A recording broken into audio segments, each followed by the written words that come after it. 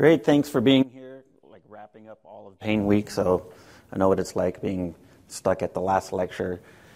I appreciate your efforts for joining here today. So before we get into this, just a little background. Let's get to know the audience. So who here, physicians in the audience? How many are physicians we have? And then pharmacists, any pharmacists here? And then any chiropractors? One chiropractor, massage therapist. Do we have a massage therapist? Other ancillary services, nurse practitioners in the nursing field, social workers. The angels of medicine are the social workers. Okay, what I'm going to be talking about are all the different manual therapies. I won't talk about all the different manual therapies, about what sort of manual therapies that are out there for pain management, and just a big overview of what it is. And we'll focus specifically on back pain as a case example, but we can do any sort of diagnosis and what are things that we're doing. So really no financial disclosures. There's nothing financial. I'm the clinical director of the UC San Diego Center for Integrative Medicine and director of clinical training at our osteopathic center in San Diego. You can look through the learning objectives, and there's some self-assessment questions that we have here. And apologies for these slides. There, some of the colors, I mean, the pictures might turn out fine, but since they had to put some watermarks on all of the slides here for Pain Week, some of the images, the colors might not turn out too well and doesn't present well, so apologies for your visual cortex ahead of time. So I'm going to talk about what I've done in medicine and a little bit of background on my past and how we build these bridges in medicine and why you're here in this track of integrative medicine and what that is specifically. I started out my path in medicine as a massage therapist when I was in college as an easy way to pay for college, but also it jump-started me into the integrative and holistic realm. When it came time to go to medical school, I thought, I was going to be an MD that does massage or something like that. And someone said I should check out what an osteopathic school was. I had no idea what that was, and checked out what a DO was. And I'm like, wow, this is right up my alley. Applied, got into osteopathic school, and spent all that time and extra money in medical school learning from naturopaths, chiropractors, other osteopaths, acupuncturists, homeopaths, building this kind of integrative repertoire, or smorgasbord, I like to call it, to offer patients with diagnosis. I did my family practice training at UC San Diego. I was the first osteopath that was accepted in the family medicine program there. Since then, we've had at least 2 or 3 DOs every year for the past 15 years, and myself and 4 other faculty members started the Integrative Medicine Center, where we now have 45 providers on staff at every family medicine clinic, as well as internal medicine, some OB, some pediatric clinics. We have acupuncturists, nutritionists, psychologists. We have a social worker. We have osteopaths, board-certified integrative family physicians, and all those services are within those clinics. So you can come to your primary care doctor and get an acupuncture service. And now we're launching an inpatient program for that. So I like to think of this analogy of like building bridges about all these other options that are out there other than just the mainstream model of medicine. And so hopefully what you can take away from some of the stuff that you've learned here, take back to your institutions and to your communities and building bridges. And specifically what we're talking about is for patients dealing with chronic pain. And we know that there's this is a big issue, and it's becoming worse, more worse as time goes on. So what exactly is manual medicine? What is the basis definition of that? It's just the use of your hands-on techniques to diagnose and treat dysfunction in the body. And how does this work? Well, there's a somatic experience to all disease processes. So when people think of, manual medicine techniques and manual therapies, they think, okay, we're just treating the musculoskeletal system. But if you really think about it, patients with congestive heart failure, there's a somatic experience to that. If you have hypothyroidism, if you have diabetes, there's a somatic experience to that. And so from a manual therapy standpoint, what you're trying to do is treat the structure of the body, the physical structure, and ease the disease burden on that body. So when I teach my students, I tell them, yeah, you can diagnose a pneumonia, you can look at hypothyroidism, look at the labs, but do you know what a pneumonia feels like? Can you diagnose a pneumonia even without a stethoscope? Can you use your hands and feel where the consolidation is on the left lower lobe? Can you feel what hypothyroidism feels like? Patients' skin texture, when their A1C goes up, their skin texture changes. So all of these are different things that you can bring into your practice and you can teach. One of the things I was talking about earlier with another physician is that we're becoming a little too reliant on technology nowadays. I mean, I love technology, don't get me wrong, but most of the time when you go see the doctor now, they're like behind typing on the EHR, right? That's acting as a barrier for the doctor-patient relationship. And we need to use technology as a tool to help us with that. But we've gone away from the physical exam. We've gone away from touching patients and putting our hands on people. So how does this work? So there's palpation and perception. So when you're putting your hands on a patient, it's the left brain, right brain type thing. So I always talk to students, I'm like, put down the EHR, put down all of these devices, get your hands and put them on the patient. Tell me what that patient feels like to you. What would you write in the chart? What's the loss of range of motion? What is there heat? What is the objective finding? But then also, what are you perceiving? What's the perception that's coming to you when you're putting your hands on someone? And we'll get to a demo here towards the end, and hopefully we'll enough time, and there's not too many people, so I think it'll be doable to do something like that. So we got the left brain, the right brain, but what it's doing, this power of touch, putting your hands on somebody, it's enhancing that doctor-patient relationship, the provider and the patient. That's where that healing space is occurring. So another way that manual medicine works is anatomy. Anatomy is the cornerstone, and we're looking at anatomical structures. And when I talk to students, I'm like, we don't really care about dead people anatomy, everything that we learned in medical schools on a cadaver. What we care about is functional living anatomy. We want to study anatomy in daily life and how those diseases affect that particular person's anatomy. And also with the idea that life is motion. So we have these physical structures, these bodies that we live in, these anatomical structures that are very different from person to person, but they're built to move.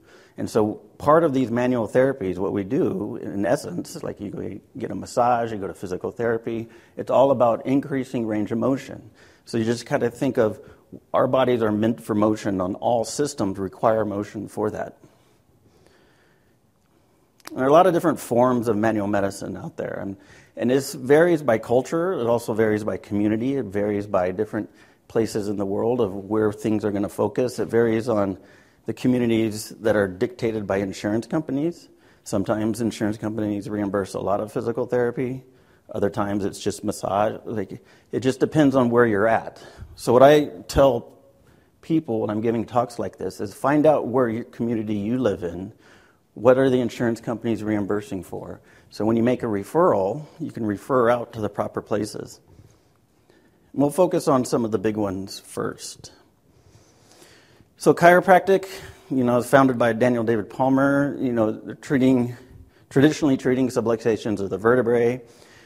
In our community in Southern California, I know Kaiser is a big institution there. There's a lot of other HMOs. Chiropractic is a covered care, so some of these institutions are bringing their chiropractors on staff. Other insurance companies, as I know, some on the East Coast, chiropractic is covered. So again, get to know what you're doing and where you're going to be, because this could be a great benefit for some patients to look at. Physical therapy, this is pretty much unanimous across the board that I believe most insurances are reimbursing physical therapy. There might be a limit on how much physical therapy they get, so you kind of have to be careful for that. Like you only get 20 physical therapy appointments in one given time frame for a year. So if you have a car accident for neck pain and then you have one for knee pain, you might be out of the physical therapy. So again, it's helpful for the patients to understand this. I use physical therapists a lot because what they do is they have the time to spend with the patients to do education. So it's one-on-one education, and they see the physical therapist 2 to 3 times a week sometimes, and it holds the patients accountable. They're like, you need to do these exercises, and patients need to do their exercises to get better, and they feel accountable because they have someone to go to. Healing touch, I put this in there because there's a lot of nurses that do healing touch. Is anyone certified to do healing touch here? No? This is a free program that is offered by Scripps Hospital in San Diego, and a lot of nurses do this. They don't need a physician to order, and some of these nurses are now doing it before surgery, after surgery, and they're having some really good outcomes with this. There's a lot more evidence that's going to be coming up soon. And massage, this is pretty much as old as time. There's many different practitioners, many different branches. You can go to the spa here. Every time I go to a conference, I go check out the spa to see what's on their menu, and sometimes there's some really wild things. You take a bath in milk and they put stones on you. But really what it's doing is kicking in that relaxation response. And that can be very beneficial for patients dealing with chronic pain, PTSD, because they don't reach to that parasympathetic level of stasis within their nervous system. So again, I encourage you to find out who are the good massage therapists in your community. Because not only will the patients benefit by you knowing them, you might benefit. So the way that I found out, who the massage therapists were, I just looked them up online, looked in the local community and said, listen, I'm going to start sending a bunch of patients to you. I think you should give me a free massage so I know what you're dealing with. And then next thing you know, like 2-3 years of getting free massages, and after a while they're like, we can't give you free massages anymore, Dr. Carricio. Stop. But it is a way to establish that rapport and relationship.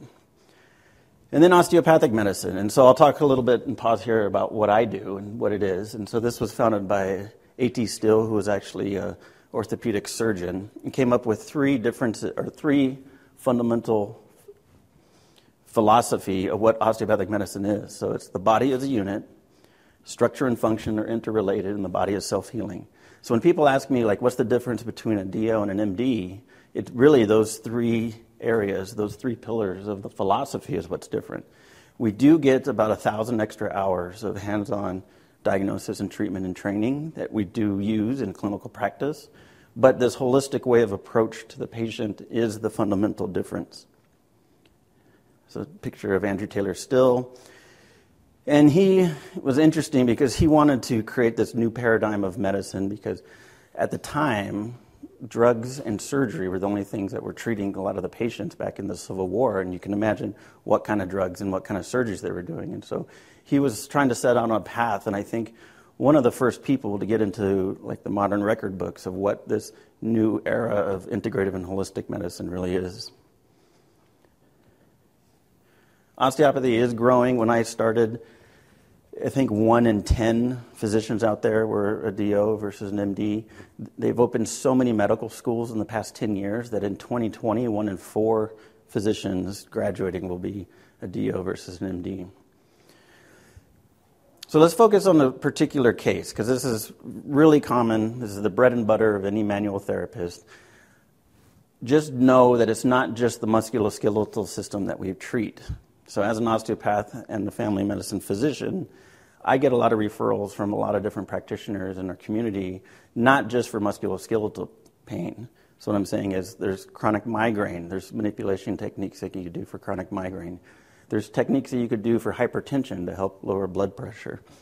There's manipulation techniques for the GI system, so release of adhesions, any chronic pelvic pain, and the list can go on and on. But I'll focus on back pain because it's the easiest place to kind of understand where we can make a difference for this. And it's a really common one. It's one of the most common musculoskeletal complaints, primary care, I think. Headache is the first most common reason for pain that people seek out care, and then low back pain is the second. Big prevalence in the lumbar area, and most of it can be just from a strain or sprain. Then there's, degenerative processes, stenosis, disc herniations make up a smaller percentage of those. Causes more disability than any other diagnosis. The cost of care is lower for those who have physical and emotional functioning. Or cost of care is higher, actually, for physical emotional dysfunction. And the natural clinical course, we got the acute going to chronic low back pain. Most of it resolves within 6 weeks. And the reason I'm focusing on here, because this is where you can make an intervention early, get the patients educated, get the structure functioning a little bit better before you start down the path of interventions that might not be necessary. And you have to go through your differential, of course. Most of it's mechanical, but there can be visceral or some neoplastic. It might be a rheumatological issue that's going on. So you work the patient up. Then we can start the referral process and figure out what's going on. Look for the red flags for low back pain. These are always important. Always have good rapport with who the neurosurgeons are if you're dealing with chronic low back pain, because these can pop up. And then what you want to do is, how do you diagnose the low back pain? Most of the time the patients are like, it hurts here. And you're like, all right, you got low back pain. What are we going to do about this? But what I tell the students again is like, put everything down, get your hands, feel what that low back pain feels like. Because if you can write the referral to physical therapy, or you can write a referral to massage therapy with a little more specifics, it helps that physical therapist, it helps the massage therapist, it helps whomever write a treatment plan that's more educated for the patient. And we'll go over this, and hopefully with enough time we can have a little bit of a demonstration where everyone can get their hands on each other here. So what you want to look for is lower extremity neuro exam, look at the pulses, leg length, gait analysis. So that's something that I don't think we do too much in medicine. I go to the waiting room and walk all my patients back to the exam room because I want to see how they're walking. Patients like it because I'm getting them from the waiting room, but secretly I'm studying them to see their compensation of what they're doing. And then what are they doing in normal life? So the posture. So looking at a patient of what they do during the day. I always ask patients, I'm like, what do you do during the day? And, they give various answers, I'm an attorney or a physician, I do this. I'm like, no, but what do you really do? And they're like, well, I just sit. And I think that's what most of us end up doing in most of our daily lives, causing a lot of problems. And so we'll talk about that, since you guys are all sitting right now. So no one really sits like this, right? But this is how you're supposed to sit. But there's still a problem here, right? Even though you have a straight spine and your legs are at equal lengths, you can look at the proper ergonomics. There's a great ergonomics team. We have it in the University of California, and they do great ergonomic assessments. But still the problem is that it's a sitting posture. So what happens over time when we're sitting too long, right? Our posture's not perfect. And the biggest problem is if you look at the physical structure, we're talking about anatomy and physical structure, this area, the sacrum, the pelvis, is not meant to hold the entire weight of the body. Like we've evolved from a human frame to be all along the long bones of the axis. And most of the people who have low back pain, if you watch them during functional assessments and looking at their functional anatomy, what are we evolving into? Number one, there's a great nutrition lecture earlier today talking about obesity and how obesity is very related to pain. But also, what are we doing most of this time with now? I mean, don't get me wrong, I do love technology, but technology, we need to start using it in different ways. Like, how can we use technology to get us back to these functional people? And the way to study, again, functional anatomy is you study indigenous cultures, and what do? They're sitting, and they're not sitting on chairs. Most of the time they're sitting on the ground in a good posture, or they're squatting. This is the natural way that humans have developed. And most of us end up sitting the whole time. So you can see how your anatomy is going to change over time. And whether it's low back pain, whether you're doing with any cardiac issues, you can see how if you start changing the anatomy, it's going to make more of a disease burden on that physical structure. And then it gets worse because we're doing it from, my son just started kindergarten, and this is like a typical classroom, right? I mean, who grew up with a classroom like this? Everyone has classrooms like this. And we are expecting these children to sit like this, and they've taken away PE from a lot of schools, right? And we're expecting our children who's 5, and this kid has more energy than you can imagine, to sit like this for 8 hours a day. Now, I don't know about you, most kids can't do that. And then if they want to get up and start moving around functionally like they're supposed to, then the teacher's like, well, that kid is not acting right, So it causes problems, and this is what happens to me in med school lectures after 8 hours a day. This is not a useful thing. So for back pain, we got to start thinking outside the box, thinking about things, using ergonomics a little bit better, being outdoors more, that sort of thing. Standing desks are becoming a lot more popular. I've spoken at several conferences, especially one that was focused on functional anatomy, actually, and they didn't have any chairs for the audience. The audience was all standing the whole time. It was a really interesting conference to be at. So hands-on tests. So we're still talking about low back pain. The patients in our exam room, what are some of those hands-on tests that we can do? So we're going to do a couple of these. One is the standing flexion test, and I'll try to teach that to you guys to help you differentiate and have a take-home point from this today. And then going to treatment. So standard therapy of treatment is giving them NSAIDs, maybe sending them to physical therapy. One of the things that we've seen over the past several years is that there's just a huge percent increase in epidural steroid injections. There's also increase, and we know this for the opioids, increase of numbers of MRIs ordered. And that might be okay because MRIs are a great image. You don't get any radiation, and it gives you a really good view of what might be going on, whether it's a nerve problem. But we're seeing a huge increase of spinal fusions as well, and these might not be necessary if we can catch them early enough. And even from the National Health Service's guidelines for low back pain, you can see they did, this is, I think, a 6 or 7 year study they put together. They have an exercise program, manual therapy, some mind-body interventions, surgery when needed. But if you notice, opioids and epidural steroid injections aren't on there. And so maybe we're treating all of this a little bit differently.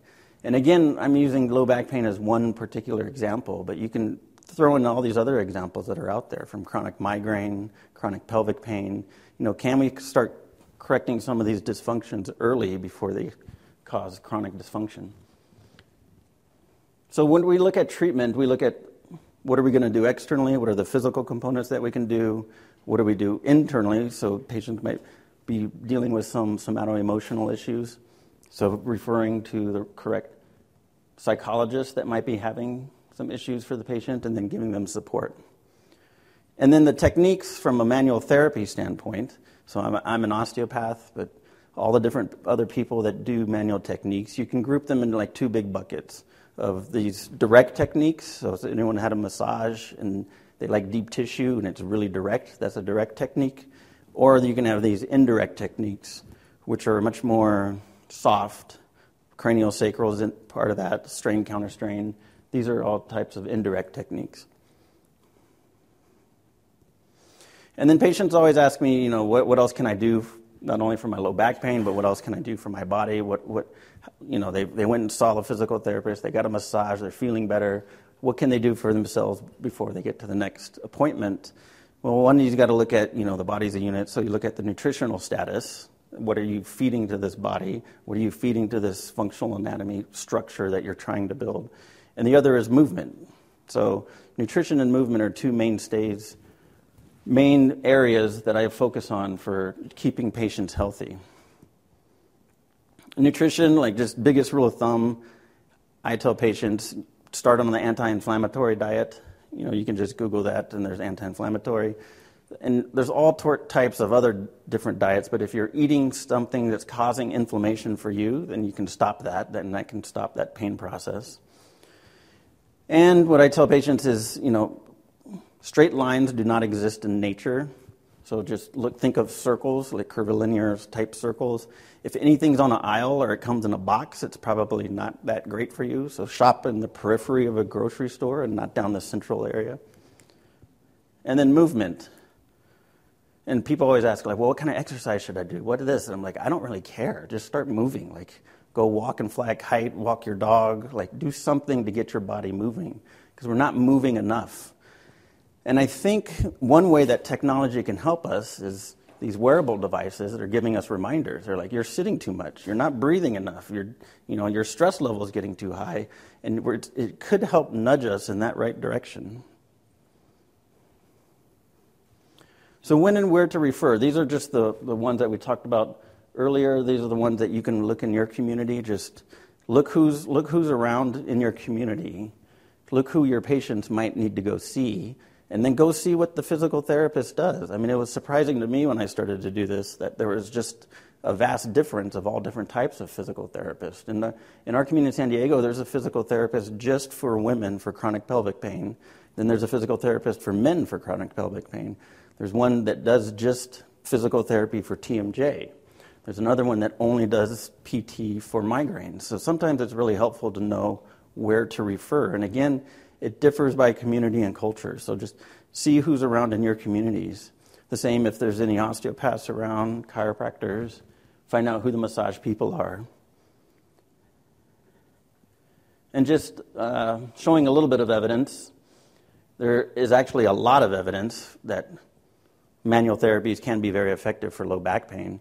And if you just look at, there should be the references in here too, but you can look at all the different types of evidence that's coming that we can use manual therapy for many other things outside the musculoskeletal system. So again, we're doing a study in our clinic right now at UCSD for manual therapies for Parkinson's disease because we can get them walking better and it decreases their tremor.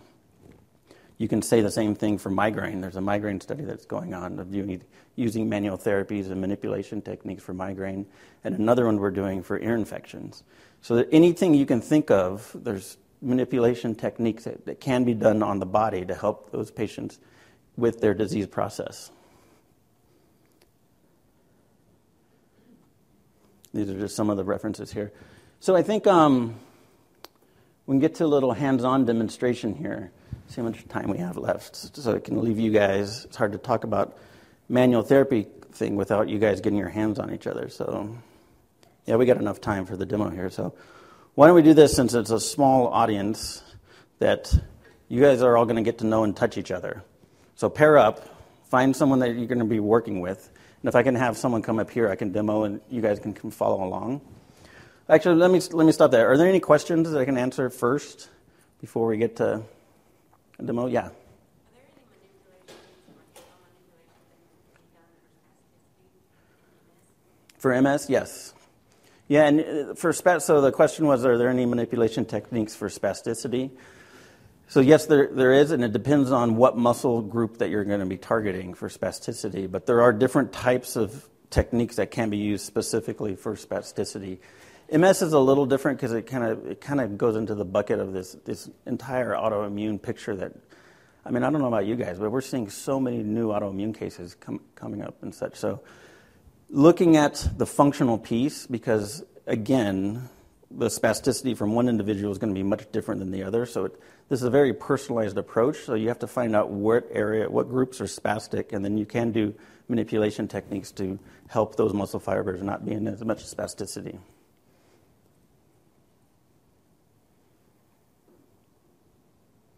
Any other questions? All right, so pair up. Everyone stand up first. So we get moving, get our bodies moving. And if someone wants to come up here, I can demo.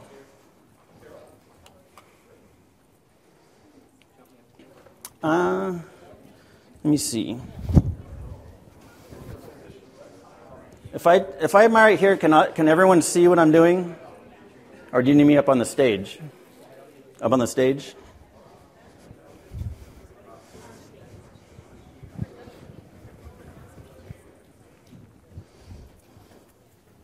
How are you? Hi, I'm good. You Laura? My name is Laura. Laura, nice to meet you. Thanks for being a guinea pig. So stand right here, facing that way.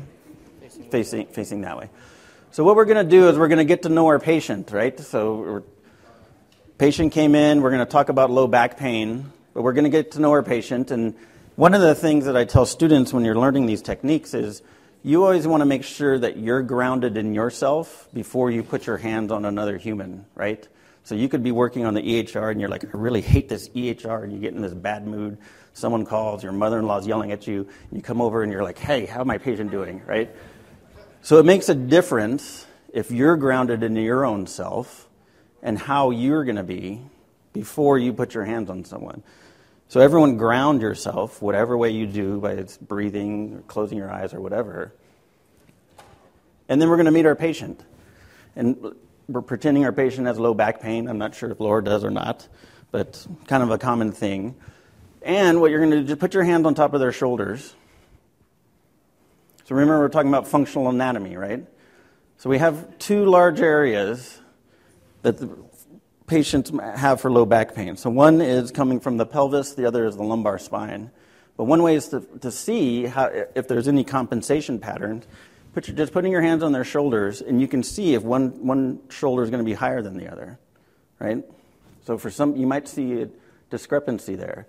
So that could become something coming from the spine if there's a difference from one shoulder being higher. Now put your hands down on top of their pelvis. See if you can find where their pelvis is, right on top of the crest of the ilia. And there might be a discrepancy as well, right? So in your mind, you're kind of sketching out what this anatomical figure is. So someone might have shoulder discrepancy with the right shoulder being higher, and then their left pelvis is higher. So then you can start to build like this three-dimensional model in your mind of what's going on with this person's anatomy. Now have that patient sit. Go ahead and sit right here.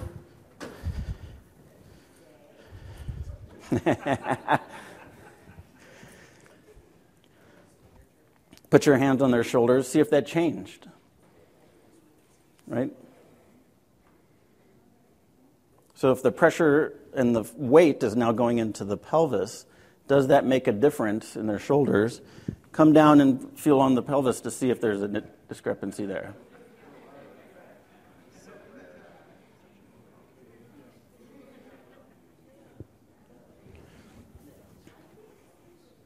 Right? And so, again, using your hands as that diagnostic tool. These are like extra tools in your doctor kit that we're just using to do this and write prescriptions.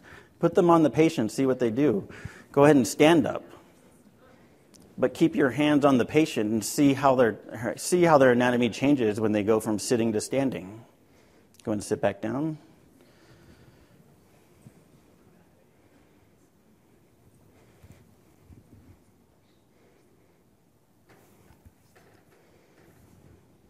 And then stand back up.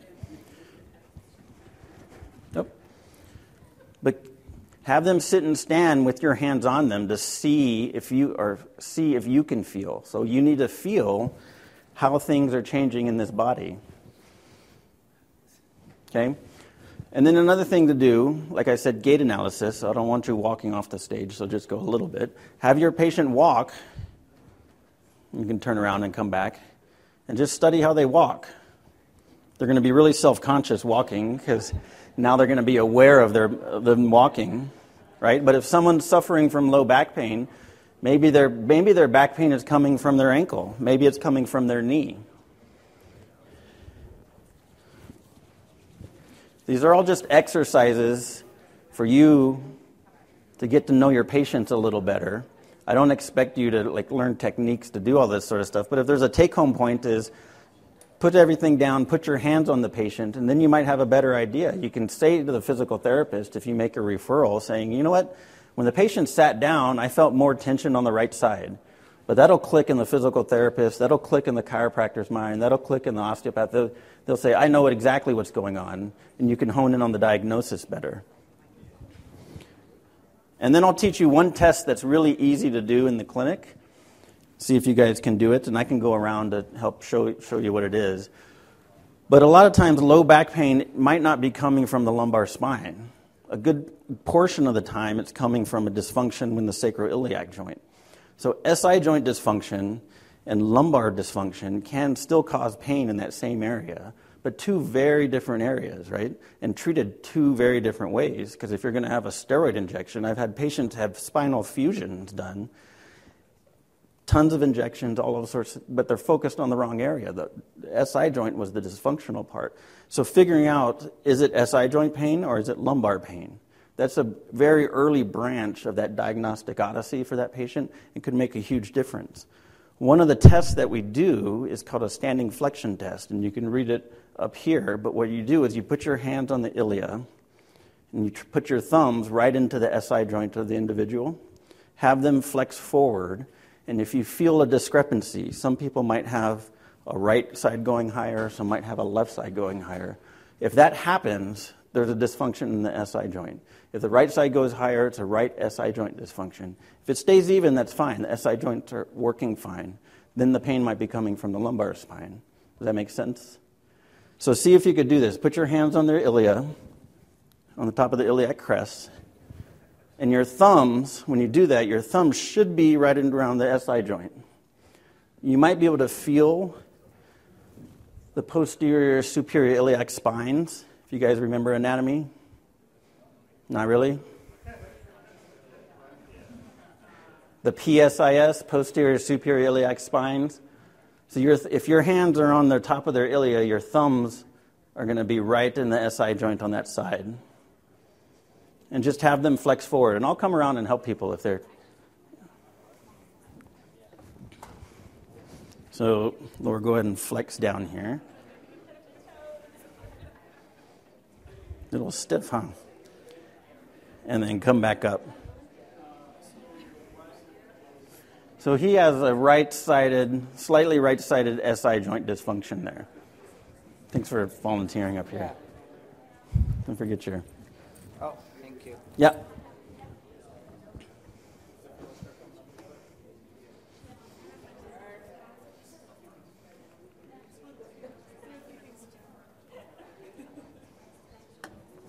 And then go ahead and switch up if you haven't already, like switch from one side to the next.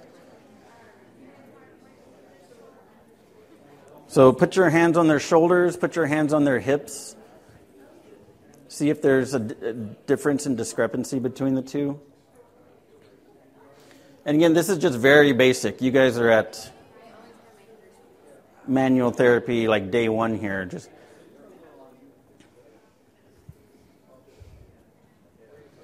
have them flex forward, have them sit or stand. See if you can feel how the anatomy changes.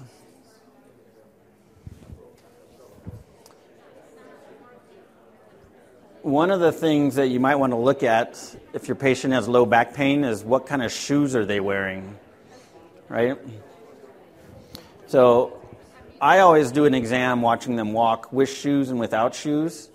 And if you actually look at a patient's shoe, you can tell where side they're wearing down on, and you can see how that's going to affect where they are in their pelvis. So the question is, what is the difference between Alexander technique and Feldenkrais method? Alexander technique was formulated, I believe, and someone correct me if I'm wrong if they know, I believe Alexander technique started in the theater. So he started, it was a way of doing manual techniques for people that were on stage because he was noticing that people were becoming much more flexed, and so he developed this training technique so they were able to stand it. If you look at people who have great posture, it's people that do theater because they have to stand on stage, project their voice. And so he developed a series of postural type techniques. Moshe Feldenkrais came from Israel, and it came from the theory and philosophy it's more on martial arts. It was kind of more judo-based. And so it has a lot to do with much more movement rather than postural alignment. Both of those can be in the bucket of more of the indirect type techniques versus direct, like the direct pressure, but two different philosophies for correcting dysfunction.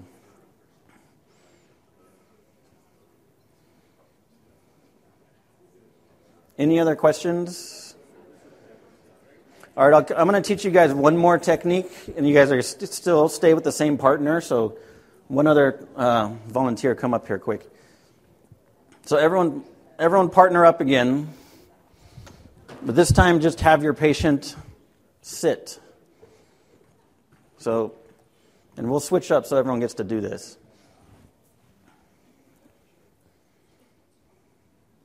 So, provider in the back, patient is sitting down in front of you. And again, we're not going to focus on low back pain. So the whole idea is getting your hands on patients, getting back to that physical exam, laying the hands on someone, increasing that provider-patient relationship, because that's where the healing occurs. So we're dealing with chronic pain, right? The whole week has been about pain week. The whole issue with these patients, with these chronic pain patients, they're very difficult patients to deal with, which is why we have social workers coming to these conferences, because you can't do it on your own. So we have a patient who's suffering, right? And a lot of times, as providers, you can recognize that suffering and standoffish. So just an indirect technique I'll teach you. You can do it on anyone, do it on your loved ones or whatever. So again, making sure that you're grounded in yourself, putting your hands on you're the provider, putting your hands on the patient in front of you, and just seeing what comes into your hands, what comes into your mind. What do you feel? Some people might have more tension on left side versus right side. You might feel the clavicle. Some people might have a broken clavicle. Put your fingertips on their trapezius muscle, and then have them take a few really deep breaths, and just leave your hand there gently. But have the patients breathe in and out 3 big, deep breaths. And as you do that, you might feel the trapezius muscle rise a little bit. The apex of the lung, the fascia from that lung, is pushing up on those muscles there. And just gently, and keep breathing, gently follow that rise and fall with your hands. See if you can feel that expansion. And gently, as they breathe out, you're kind of pushing down slightly. When they breathe up, you're kind of pulling upward slightly, as if there's a water balloon that's expanding and contracting.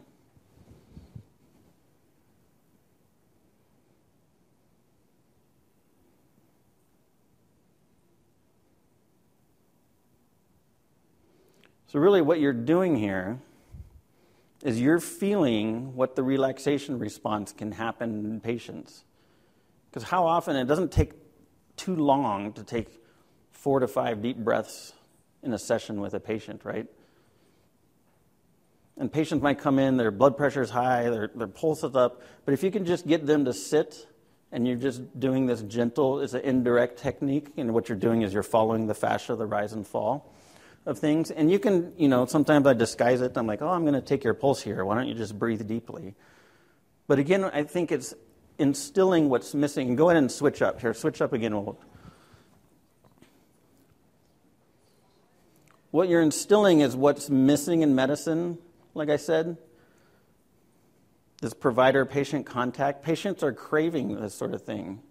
A lot of times I'll just do simple, gentle techniques because I have no idea how to help this patient because they're suffering so bad. And I'm like, why don't you just sit here and breathe, and we'll just talk. And then they're like, wow, what technique did you do? I feel so much better.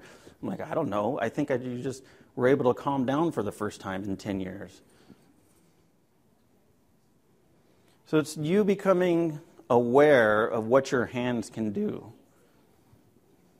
which is a lot more than just type on a computer, text someone, write prescriptions. You can establish a connection with somebody that can help them deal with all of their suffering. So if there's anything you've learned is start touching your patients more, number one. I know some of you are like, I don't want to touch patients. But also get to know the people in your community that do these sort of things for a living. Get to know all the massage therapists. Get to know the physical therapists. Know who they are. Know what the pathways to go to. Because then someone might come in with a migraine. You're like, I met a massage person that'd be perfect for you. Or I know the physical therapy that specializes in sports injuries from knees. And it establishes that personal connection. And then your exam can help guide those therapists to a better diagnostic and better treatment plan for the patients. So happy to answer any more questions, but thank you for your time. Hope you enjoyed getting your hands